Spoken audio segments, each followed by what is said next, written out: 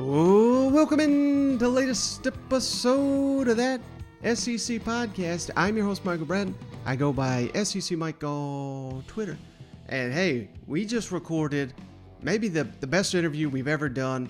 Truly outstanding stuff here with my man Dave Bartoo CFBMatrix. This episode is just going to be the interview because it was that good. We went a little bit long here with Dave, so hey, heading into the weekend, you guys are going to love this stuff. Tried to hit on as many SEC teams as I could with Dave. I didn't want to spend hours and hours on the line with him, but this is going to be some entertaining stuff. So let's kick it over to my buddy, Dave Bartoo. Hey, we're pleased to be joined by the great Dave Bartoo. Most of you know him as the CFBMatrix. Dave, thank you so much for joining me. I've been a long-time fan of yours for years and years, so this truly is a treat to talk to you about some SEC football. Oh, man, the great Dave Bartoo. My wife's about to reach through the phone and slap you if she heard that. So, yeah, no, it is we try to be good, right? And we try to be interesting, and we try to tell stories with numbers. And I just love talking about this, Michael. I mean, don't be a stranger. You got my number. You can give me a call anytime. In fact, if you're listening, folks, if you're listening right now, when you listen, if you got a question, because Michael and I are going to cover a couple things. We ain't going to cover everything, but I love talking to everybody. I love being open. So if you got if you got an idea, a question, hit me on my text line. Give me a text. Seriously, this is my text line, 971-217-8419. You ask me a question, you got an idea, I'll do everything I can to get back to every single one of you. Now, real quick, Dave, before we get into these teams, can you briefly, I assume most of the audience knows your work, knows who you are, but those who don't, can you just give them a brief synopsis of the TLC, what that is, and just the work you do with grading coordinators, and now my goodness, you're even grading support staff. So, everything you're saying is not just your opinion. This is what your model is telling you. So can you explain that to the audience? Yeah, just try to give a little 10,000 foot, of exactly what we've been doing over the last 7 years. The number one thing is we tell stories with numbers. That's it, right? I mean, if there is enough information in the data, then I'm just reading tea leaves. I'm saying here's what the data says about this head coach. We'll go into this later, but we'll say here's what the data says about this OC, this DC, this special teams coach, this support staff, this team. And whether it's recruiting or coaching, game performance, we're always tying numbers back into a story to try to project what's going on. A lot of what people know about for me is just public stuff, CFBMatrix on Twitter and a lot of comments here and there. But what a lot of people don't know is all the private work that we do for a handful of college football programs. We do some on-field analytics, but our specialty is off-field. We help teams recruit better. We help teams retain players better, reduce attrition, find more starters, do better at hiring and firing coaches. All of these things are, handling the transfer portal. It's all numbers. So when you and I talk and folks that are going to be listening to this, I'm telling stories with numbers. That's really all it is. The only opinion is how I'm trying to interpret them, but I'm just looking at numbers that I have in front of me. Mm-hmm. And there's 3 teams, Dave. That's why I really wanted to have you on, that I basically have no feel for how these teams are going to perform next season on the field. So I knew you were the man to go to. And I want to start with Lane Kiffin's Ole Miss Rebels, just coming off a 10-win season. But, the staff turnover, player turnover, they've been raiding the transfer portal. And I heard you recently on Bo Bounds. Love his program. Very high on the start that Ole Miss could have next season. What's your model saying about the Ole Miss Rebels? There's a couple. I agree with you. There's a few paradoxes here, right, that we can't put our finger on. But let's start with the things that I think I know about the Ole Miss, the staff, and what we're looking at here. So when I look at all 11 headsets, I have them graded 1 through 11. I have them graded the 4th best staff in the SEC. So we got really good coaching, right? We got a solid head coach. We have an excellent offensive coordinator, absolutely excellent offensive coordinator.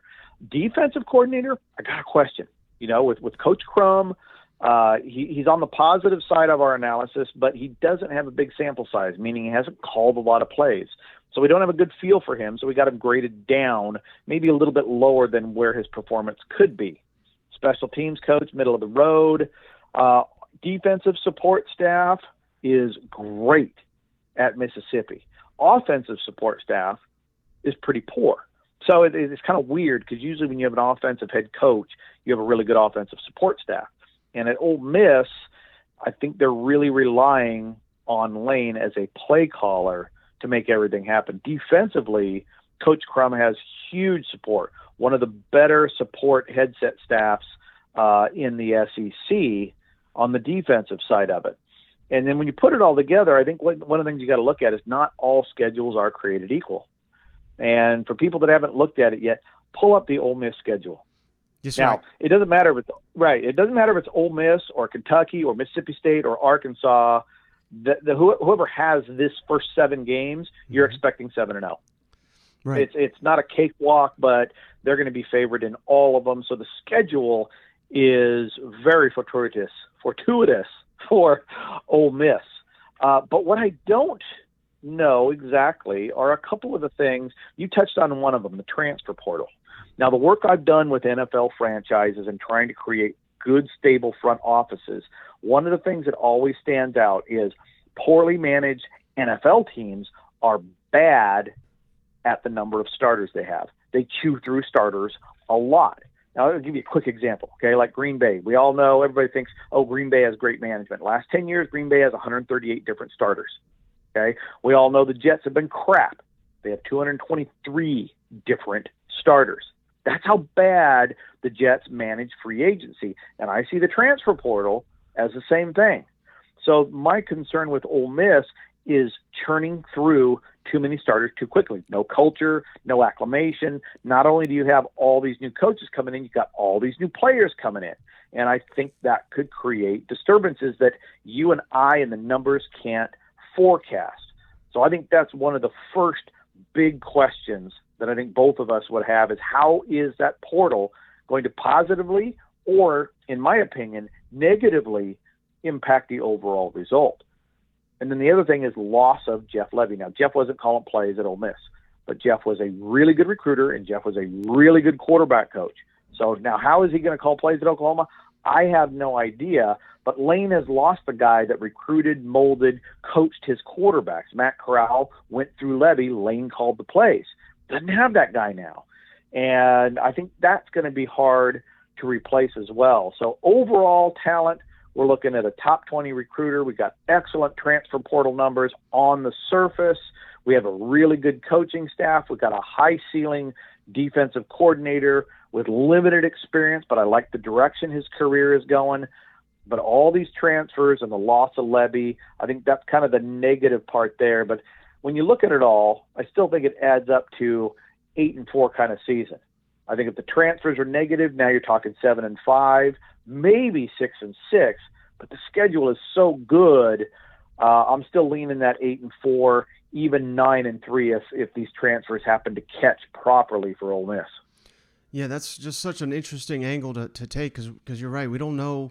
The transfer portal's not been around long enough, to have kind of data on where this will all go. But one program that's kind of the antithesis of Ole Miss right now is Kentucky. That's the first game, first conference game for Ole Miss. The game's in Oxford, the fifth week of the season.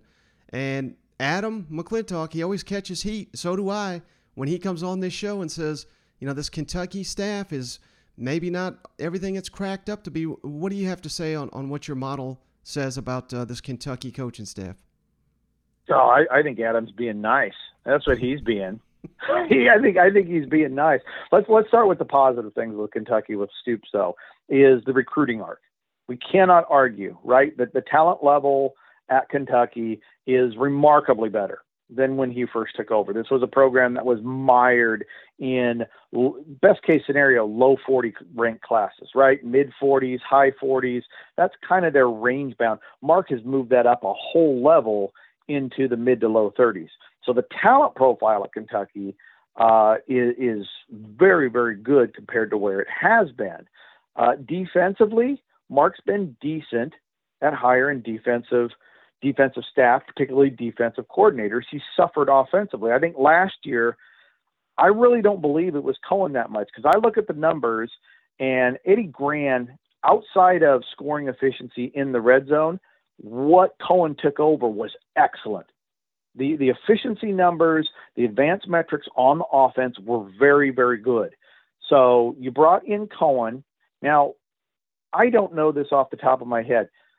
Was the quarterback they had last year, was that his first time starting at Kentucky? It was, yeah. He was a transfer from Penn State. It might be him. I'm not betting on Cohen. I don't think it was Cohen, because Cohen before Kentucky wasn't any good. His numbers at Maine were middle of the road for FCS. I was shocked when Kentucky rolled out such high scoring efficiency last year, but then I looked at what he inherited, and it was really good. It's just the scoring efficiency side of it wasn't, but everything else was super solid. So I wasn't really sold on Cohen, and we have Rich graded bottom 3 offensive coordinators in the SEC. So if Kentucky goes out there, the schedule's highly in their favor. This is an 8-4 schedule, coaching set aside. It's very much in their favor. If they go 9-3, if they go 10-2, I think it's the quarterback. And that's what I'm looking at. I'm hearing some buzz about this guy maybe even being a first-round NFL draft pick. Last year, he was solid at quarterback effect. We're talking +2 games. If Kentucky goes 10-2, I'm putting that on the quarterback. I will put that on the quarterback. I will bet on him being successful in the NFL. I will bet on him carrying the team. Not Cohen, not Rich. That quarterback carried it. And then, obviously, when he leaves, I would expect the fall to happen after that, because the quarterback has elevated the program. But like I said, offensive coordinator, got him bottom 3 in the entire SEC. Brad White, defensively, solid. Got a solid defensive coordinator there. So I like him. Got a new special teams coach. Don't know where that one's going to fall. So there's really no grade on John. And then the offensive and defensive support staff is bottom 5 in the SEC. The total staff grade in the SEC, we have them 12th out of 14th. We have them 91st in the country. We got them 56th in the Power 5. But it still should be an 8-4 team because of the schedule and the recruiting. If it's less than 8-4, 100% blame the coaching. And if it's greater than 8-4, I'm still not going to give the coaching a whole lot of credit, because these guys really haven't proven themselves to be that good in the past. I'm going to pin that on the quarterback, and hopefully he gets taken in the first round and has a great NFL career. Now, the other team, Dave, that I'm really having a hard time putting my finger on is the LSU Tigers.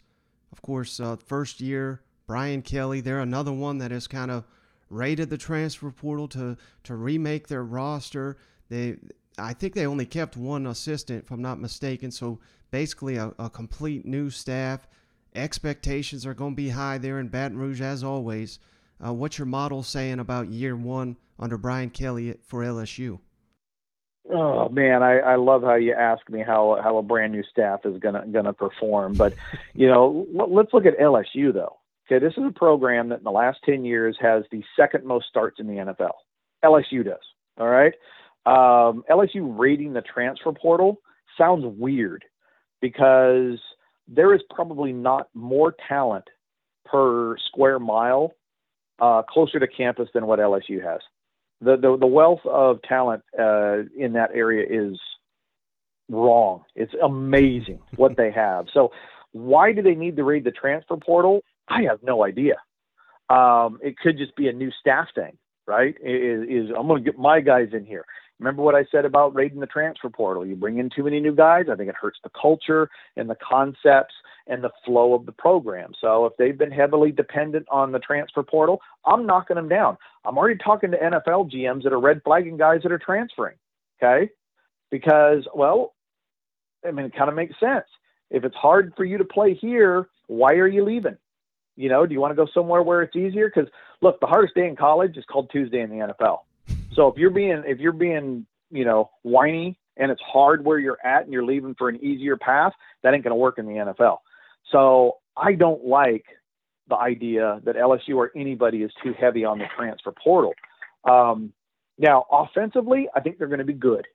I still have questions, though. Their offensive coordinator, Denbrock, as you know, came from Cincinnati. And Cincinnati's scoring efficiency the last 3 years with Denbrock has been top 10 every year. Freaking outstanding. Unbelievable. But is that Mike or is that Ritter? I'm leaning Ritter. Again, this is kind of like the Kentucky quarterback versus OC. Mike wasn't that great before Cincinnati, and I'm not sure he's going to be great after it. This is a friend of Brian Kelly, so this is a buddy hire that came back around, so I'm not a fan of that either.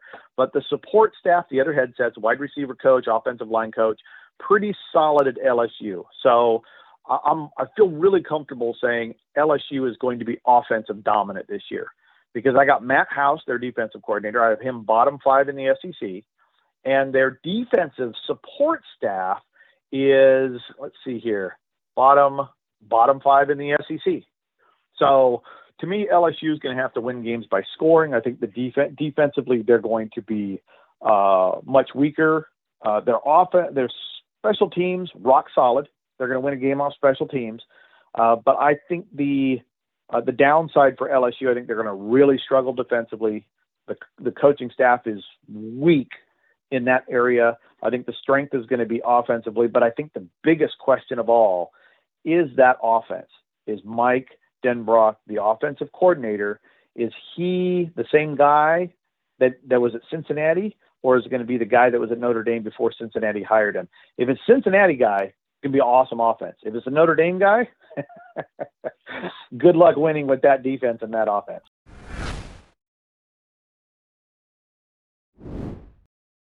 Now, the final team that, again, I got no idea how this team is going to play out, so I'm reaching out to you, Dave. The Florida Gators under Billy Napier. He killed it at Louisiana. I believe he aced it when it comes to hiring his staff. What does your model tell you about year one of Billy Napier era down there in Gainesville? The first thing is it totally agrees with your initial assessment. Killed it at Louisiana. Absolutely. He was number 1 on our draft board for Florida, and Strickland went out, boom, got him. Beautiful. I loved it, right? This is a guy that hired and fired well. This is a guy that changed Louisiana's recruiting arc, and the scoring efficiency year over year was phenomenal. So what he did, if he can even come close to replicating what he did at Louisiana at Florida, win-win. Now, the staff, totally agree with you there. The staff, we have them top 3 in the SEC. There's not a lot of difference between Alabama staff, Arkansas staff, and Florida. Now, obviously, Alabama staff difference is Nick Saban, which we'd all start. I mean, if we're starting a program, we're going to start with Nick because he's going to out-recruit everybody. And Nick is usually really good about building the staff. His Achilles heel has been very poor offensive coordinator hires. He hired a bad one in Loxley, cost him a national title. Hired a bad one in Bill O'Brien, cost him a national title. Now injuries probably hurt as well, but that's been his Achilles heel there. So Florida, and they're balanced. They got a really good offensive coordinator in Napier. Patrick Toney, their defensive coordinator, solid, middle of the pack SEC defensive coordinator. The defensive support staff is good. The offensive support staff is very good. So I think Florida, along the lines of LSU, is the offense is going to pick it up faster than the defense. But overall, this is a very, very good staff. So if you're going to try to get Florida, your Kentuckys and your South Carolinas, there's a window here because you got a first-year, staff at Florida. You got a second-year staff at Tennessee. You got a Georgia team coming off a national title. And you and I both know that coming off a national title, it's a coin flip. You're going to get Alabama and Clemson refocused, or are you going to get a Michigan, Florida State, Texas collapse because you got to the top and you relaxed? So I think there's a window for the Kentucky and the South Carolinas this year because of the potential instability around them. Florida's schedule is tough, but with this staff, I expect things to accelerate very quickly into 2023. How about week 1, though? They open at home against Utah. I try to keep it strictly SEC here, but could you tell me briefly what's your model say about Utah and how Florida matches up against? I know their coach Whittingham, I think is his name. He's one of the best in the game. Yeah, I agree with you there. He's got one of the better staffs in the game too. There was a lot of similarities between Napier and Whittingham at Utah, at least with the hiring, firing side of it. They're both really good at putting together a staff. Utah is much more defensive oriented. Florida is a little bit more offensive oriented. Obviously stability, you're going to favor Utah, especially with so many guys coming back off the Pac-12 championship last year, but it is on the road. It's a road game against a more talented team with an excellent coaching staff. I'm actually curious. I wonder what that line is. I wonder who's going to be favored. I would assume Utah would be favored just because of the stability that they've had. But I would take Florida as an underdog just because where the game is being played and the amount of talent that Florida has. That game right there, you want to talk about one of those big week one games that may set the precedent for the rest of the season. That might be it for both teams. I'd say that's quietly a really huge game, and I'll let my personal bias show by taking Florida to win it. Now, staying there in the SEC East, Tennessee, year 2 under Josh Heupel. I know Josh Heupel is an outstanding play caller. They're bringing back a quarterback in Hendon Hooker who, he really started to come on late last season, played the best football he's ever played. I'm not sitting here saying they're going to dethrone Georgia, but does the combination of Heupel and Hendon Hooker, does that make Tennessee the biggest threat to the Bulldogs in the East, or what's your model say about that? Yeah, the biggest threat to the Bulldogs just might be themselves, like we just talked about, right? Mentally, can they show up? Now the Bulldogs have lost. They lost a lot of coaches. This was a program that was top 3 in coaching last year, and I have them number 8 this year. So they lost Matt Luke. They got a new wide receiver coach who is a really good recruiter, but his guys on the field don't perform worth a damn. So now with Tennessee, I agree with you. They can be a formidable threat with the combination of Heupel, top 3 offensive coordinator in the conference, and Hooker. Dude, those last 9 games were as good as anybody in college football. I even remember Adam and I gave him a I wouldn't call it a compensatory, but hey, you did a good job. I think we gave him like a 3rd or 4th place vote for the Davey O'Brien Award because those 9 games, his per game production was phenomenal. So I really believe in Hooker if he's healthy with the combination of Heupel as the OC. I still think Tennessee has a ways to go with talent and defensive staff. Tim Banks is pretty good, but the defensive support staff, not a big fan of that. Not a big fan of their special teams. But offensively, I think they're going to be very good. But dethroning Georgia, I think it comes back to Georgia's focus. They've recruited so well, so strong the last 4 years. Even though they lost all those guys to the NFL draft, they're still in charge of talent in the East. And I think it's more mentals than anything coming into the season, whether or not somebody replaces Georgia at the top of the East or not. Mm-hmm. Now, Arkansas, they've been, one of the biggest surprises in the SEC recently. I know your model loves Barry Odom. Kendall Browse, one of the best play callers in the SEC, if I'm not mistaken, according to your model.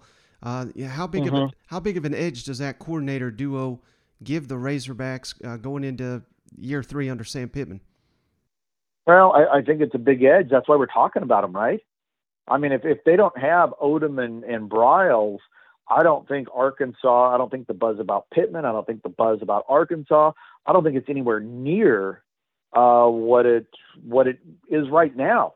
I mean, heck, we talked about Kentucky. You're talking with Arkansas, you're talking about the top OC-DC combination in the SEC.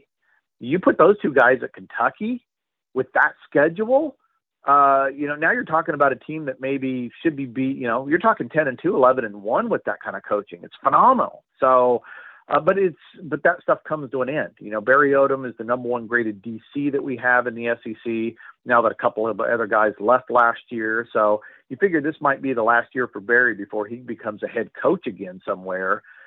So Arkansas needs to ride that out. But yeah, Arkansas closes the gap of their talent with the coaching.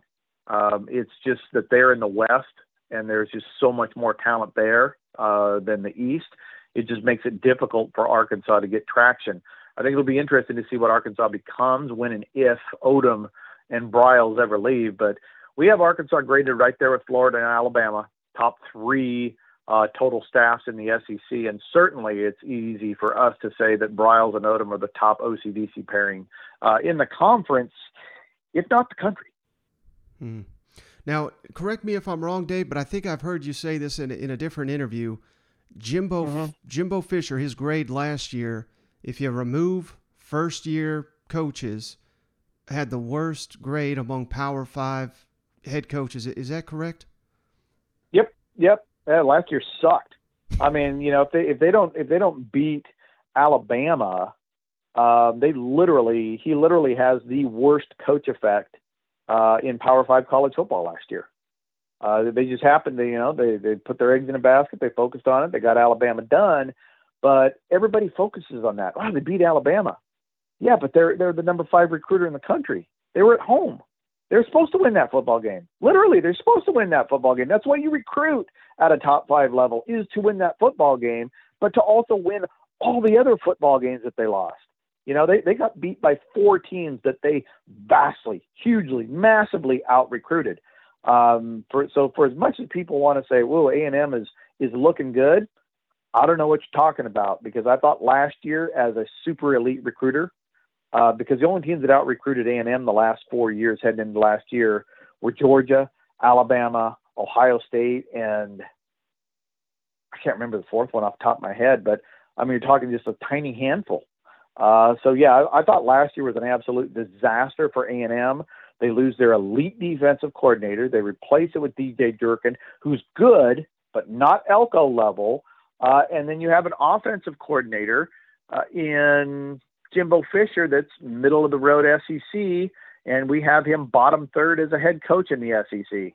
So it'll be interesting to see if they can actually turn things around this year with that elite talent and coaching that I don't think compares to the upper ends of the SEC. And where do you stack up Mike Leach and his staff here at Mississippi State? That we all love the Pirate, and they'll catch a team or two every year. And I believe his grade was pretty solid heading into the final stretch of the season. Yeah, he's solid, right? I mean, Mike. I've always called Mike a walking upset. The problem with Mike is it's a roller coaster with him, because he'll give you 2 wins, or 4 wins a year that are just absolute upsets. It's like, how the heck did he do that? But then he'll give you a game where you go, how the heck did he do that? How'd they lose that football game? That shouldn't happen. So it's tough with Mike. Overall, he's very, very above average, right? I mean, his coach effect is solid, but I'm concerned that his football genius was accelerated at Tech and at Washington State, in part because the coaching and talent that surrounded Tech and Washington State wasn't nearly as good as the SEC. The coaching is a lot better now. The talent is better. So he can still pull the upsets. I just don't think he can pop the big year. And as a total staff, we have him graded in the bottom 5 in the SEC, not even top 50 in all of college football. So I think Mike Leach and Will Rogers are just going to go as far as those 2 can take them. But from a coaching staff perspective, I don't think it's very good. And in particular, the defensive coordinator, Zach Arnett, this is his 3rd year. He's been subpar his first 2 years. It hasn't gone well. It doesn't look like a good choice by Mike Leach. So I think the biggest thing looking at Mississippi State right now, we know the offense is going to be there. We know the quarterback's going to be there. That defense, if the defense doesn't turn around and make a more positive impact, then I think they need to retool that entire side of the football. Well, speaking of turning things around, South Carolina on the offense, I believe their coordinator, Marcus Satterfield, was probably graded as one of the worst in the country. But how do you grade a guy when they got no quarterbacks, they got no offensive line? Now they have a quarterback. What is a realistic jump, you think, for the Gamecocks on offense? None. Look, Satterfield, I mean, when he got hired, I said, I called South Carolina last year the first to 24s, right? Whoever gets to 24, if you can keep them under 24, they're going to win the football game. And if somebody scores more than 24, you're going to lose it because Clayton White's good. That is a good defensive coordinator. I love Clayton White. The numbers love Clayton White. Love Pete Lumbo. That is a really good head coach, really good special teams coach. But Marcus Satterfield, I mean, this guy is bottom 35 percentile since 2010 for all offensive coordinators. You know, he wasn't good before he got to South Carolina. He hasn't been good at South Carolina. And if South Carolina's offense is good, I'm going to give that to Spencer Rattler. I ain't giving it to Satterfield. I mean, the numbers will move for him, but for him to even be an average offensive coordinator in college football, it's going to take 2 to 3 years of exceptional play calling at South Carolina. I don't believe in South Carolina. I don't believe in Spencer Rattler. I will take defense. I will call South Carolina first to 24s until Rattler changes my mind, not Satterfield. Well, that may be your best, prime example of don't hire your buddy, because apparently Beamer and Satterfield, Satterfield was in his wedding group. So, man, if Beamer went out and hired some of these other guys, I'm not sure who he could have got, but Clayton White's good. That was a good hire right from the get-go. I think South Carolina's fortunes would be vastly different if they had a good offensive coordinator in that same spot. Imagine if they had Kendall Briles. What would their fortunes look like, do you think? Oh, with Rattler and in the East, that would be fun. Mm-hmm. That would be exciting. That would be top 3 offensive defensive coordinator pairings in the SEC. Instead, they got a bottom 4. I don't believe in, Satterfield, the guy at Auburn, Eric, Joey at Vanderbilt. I mean, those are bottom 3 with a bullet. You're talking bottom 20 percentile in all of college football right now as offensive coordinators. So that I'm trying to get people to pay more attention to all 11 headsets. Who's really handling all of this stuff and what kind of impact could they have? But yeah, if Briles went somewhere else besides Arkansas, I don't think we're talking about Arkansas like we do. And whoever got him, I think we could be talking we're talking 1 or 2 extra wins from that guy. All right, last team I want to ask you about, Dave, the Missouri Tigers exceeded expectations first year under Drinkwitz. Last year, safe to say they underperformed. What's your model say about the coaching staff there in Columbia, Missouri? Not very high on that. You look at the guy they hired. He had 1 year of head coaching at App State, and he took over from Scott Satterfield, who ran that thing perfectly there. Mm-hmm. So I'm not a big bettor on Drinkwitz right now. His overall head coach score is solid. Eli as a offensive coordinator, 4-star offensive coordinator, really good. He's actually good at hiring offensive staff as well. This is a top 4 offensive support staff in the SEC, only behind Georgia and Arkansas. So I think offensively, really solid. Defensively, really weak.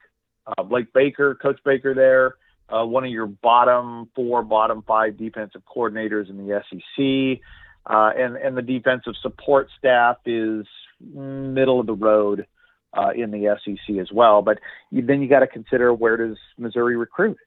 And it's a bottom 3 recruiter. So you've got a bottom 3 defensive profile, bottom 3 recruiting profile, good offensive side of the football. Without even looking at the schedule, you add all those things up in your head, you're probably looking at a 5 to 6 win football team. 7 would be really exceptional. All right. Well, this has just truly been outstanding, Dave. Dave Bartoo, CFBMatrix. I cannot thank you enough for dropping all this, not only knowledge, but entertaining knowledge. This is outstanding. I think the audience is going to love it. Well, we just, like I said, we're just telling some stories with numbers. And the most interesting thing is having these conversations and then seeing how it fleshes out. Where were we right? Where was it right? Which is always fun. But I'm actually more interested in where we're wrong, so we can try to figure out how to do things better down the road. I appreciate you having me on, though, Michael. All right, so just want to say thanks again, Dave, for joining the show. Again, it doesn't get much better than that. So I hope you guys appreciated these 4 episodes this week. We're rolling on here, middle of May, off season. But really, for us, it ain't an off season. As long as we can keep giving you guys some entertaining SEC content, we're going to try to do it. And like I've been teasing it, Shane and I, we've got some stuff cooking. It's going to be some good shows coming up. Just waiting for things to clear up on his end. So the Tennessee Homer should be on before you know it. And those episodes, hopefully next week, are really going to be good. So just want to say thanks again for everybody for keeping the lights on and continuing to support the show. Even now that the summer's right around the corner, Athlon magazines will be out before you know it. Lindy's Pick 6 previews. The season ain't that far away. The 100-day countdown is about to begin here in a couple weeks. So hang in there. Keep tuning in. We'll keep you up to date on everything going around the SEC. But that's going to do it for this episode of the show. We'll catch you on the next one.